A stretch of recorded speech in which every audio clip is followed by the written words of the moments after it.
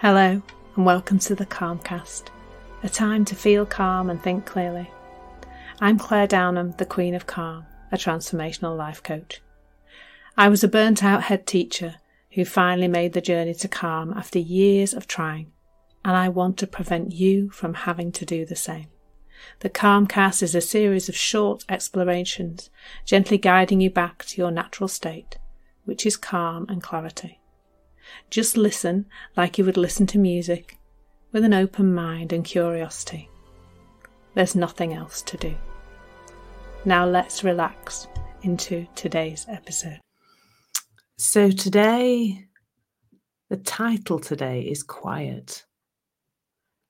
But I'm gonna get to quiet shortly. I'm going to start first of all with I think one of the basic fundamental desires of us as humans, and that's to feel nice.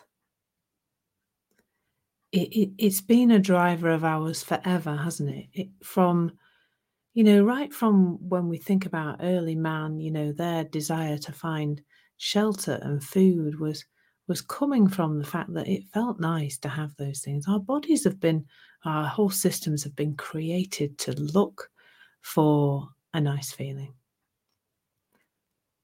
Because with a nice feeling generally comes safety. And in the physical realm, that is perfect because it's right. From the feeling of having a full stomach, that means you're not going to die of starvation. From the feeling of having warmth and dry, it means you're not going to freeze to death. And it's worked for us right from when we were little, for us even, knowing the opposite really, that the feeling of a hot flame on your hand is not safe and therefore to withdraw from that. So we've always as human beings been seeking to feel good. Always. And I think that's really where the body of study we now call psychology came from. It came from looking at why do humans feel the way they feel and how can we help them to feel better? Mostly, initially, by studying the people who are not doing very well and helping them to feel okay. And then, with positive psychologists studying the people who were doing well and trying to replicate that by unpicking what those people were doing. But I think actually what most of us tend to focus on is the feeling we don't want to have. What do we not want to feel right now? It may be a feeling of anxiety or stress or overwhelm. It may be a feeling of anger. It may be that we find we're getting angry often and that feels bad for us and tends to mean that we do things that are not particularly healthy for the people around us out in the world too. So that's where we generally start. We start by saying, I don't want to feel like this anymore. I want this feeling to go away. Now, from that place, we go into the world, don't we? I feel anxious or stressed or overwhelmed or angry or whatever it is. And I'm going out in the world now to try and find a means to get rid of that feeling, to make it go away. And so I did anyway. Not sure what you've done, but we then try lots of different things to make ourselves feel better. Whether that is things that are physically not so good for us, like drinking and eating and drugs and all sorts of other things that are not healthy for us, but are ways of managing our feelings, or it's yoga and meditation and affirmations and all sorts of other practices, tapping, the list is endless. We're all wonderful things that are filled with joy and wonder and are nice to do. But exhausting when we think that's what we've got to do to manage our feelings. And if you ask somebody, how do you want to feel? The answers are generally pretty much the same. People want to feel happy, calm maybe. They would like to feel a little bit more clarity. A lot of people are looking for confidence and resilience. But here's the thing. here's the thing, that when you see it, it transforms everything. It transforms how you are. It transforms how you see other people. It's seeing that all those things we want are there already.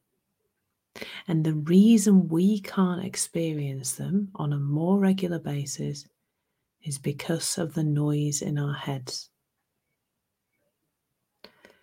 And the thing is, if you're feeling stressed out or anxious or overwhelmed, angry or whatever it is, and you're seeking something outside of you, you're trying lots of things, you're reading lots of things, you've got a head full of tools and techniques, you're doing complicated routines every day, you're adding more noise into your very noisy system.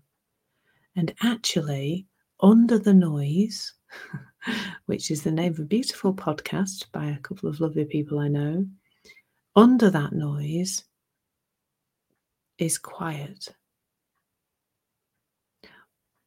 Well, when the noise isn't there, there is quiet, really. That's a better way of putting it. And it's in that quiet that you can connect to what's true. It's in that quiet that you can connect to your innate well-being. So whatever you think it is that you're seeking outside of you, it's actually already there. And the more you look outside, the more you're going to miss it. Really, the thing to look towards is quiet. And your guidance comes from your feelings.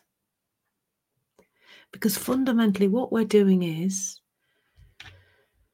we're feeling an uncomfortable feeling. We don't know that that's coming from our state of mind. And then we mess with an already messy state of mind and we add more and more noise into it. Actually, your lovely, wonderful, self-writing system that is continually trying to take you back to that quiet so you can connect to your innate wisdom and your innate well-being and all of that that's inside of you, is being stopped from doing that because of how noisy our heads have become. Now, admittedly, the outside world is noisier than it ever used to be, but actually, it's not that. It's not that causing the problem. It's that we're looking in the wrong place for our well-being. It's literally what I'm encouraging you to do is literally an about face. You're looking over here, looking and looking and looking in the outside world, trying to get your resilience back, trying to get your confidence back because you think it's gone. And I'm inviting you to look at 180 degrees in the opposite direction. 180 degrees, just a complete turnaround. The more we look in that direction of doing more things, the noisier and noisier our head becomes. For me, that meant that I had this busy morning routine anyway, and then I just added more and more and more stuff to it, or kept changing bits, or meditate for longer, because it didn't quite seem to be holding me in that place that I wanted to be in that place of calm or happiness, peace, I don't know what particular. But in quiet, it's there. And you've probably noticed that, there are times when you, I'm sure, naturally fall into a place of quiet. And you'll feel it. It feels like a relief, actually, I think. Because it's there all the time. It's there all the time. But when we are getting noisier and noisier, busier and busier in our heads, we miss it. We miss it all the time. I miss it on a regular basis. And I'm sure you do too. It doesn't have to be this way. When you start to see this innate amazingness that you have, it makes less and less sense to go out doing things in the outside world, and more sense to just be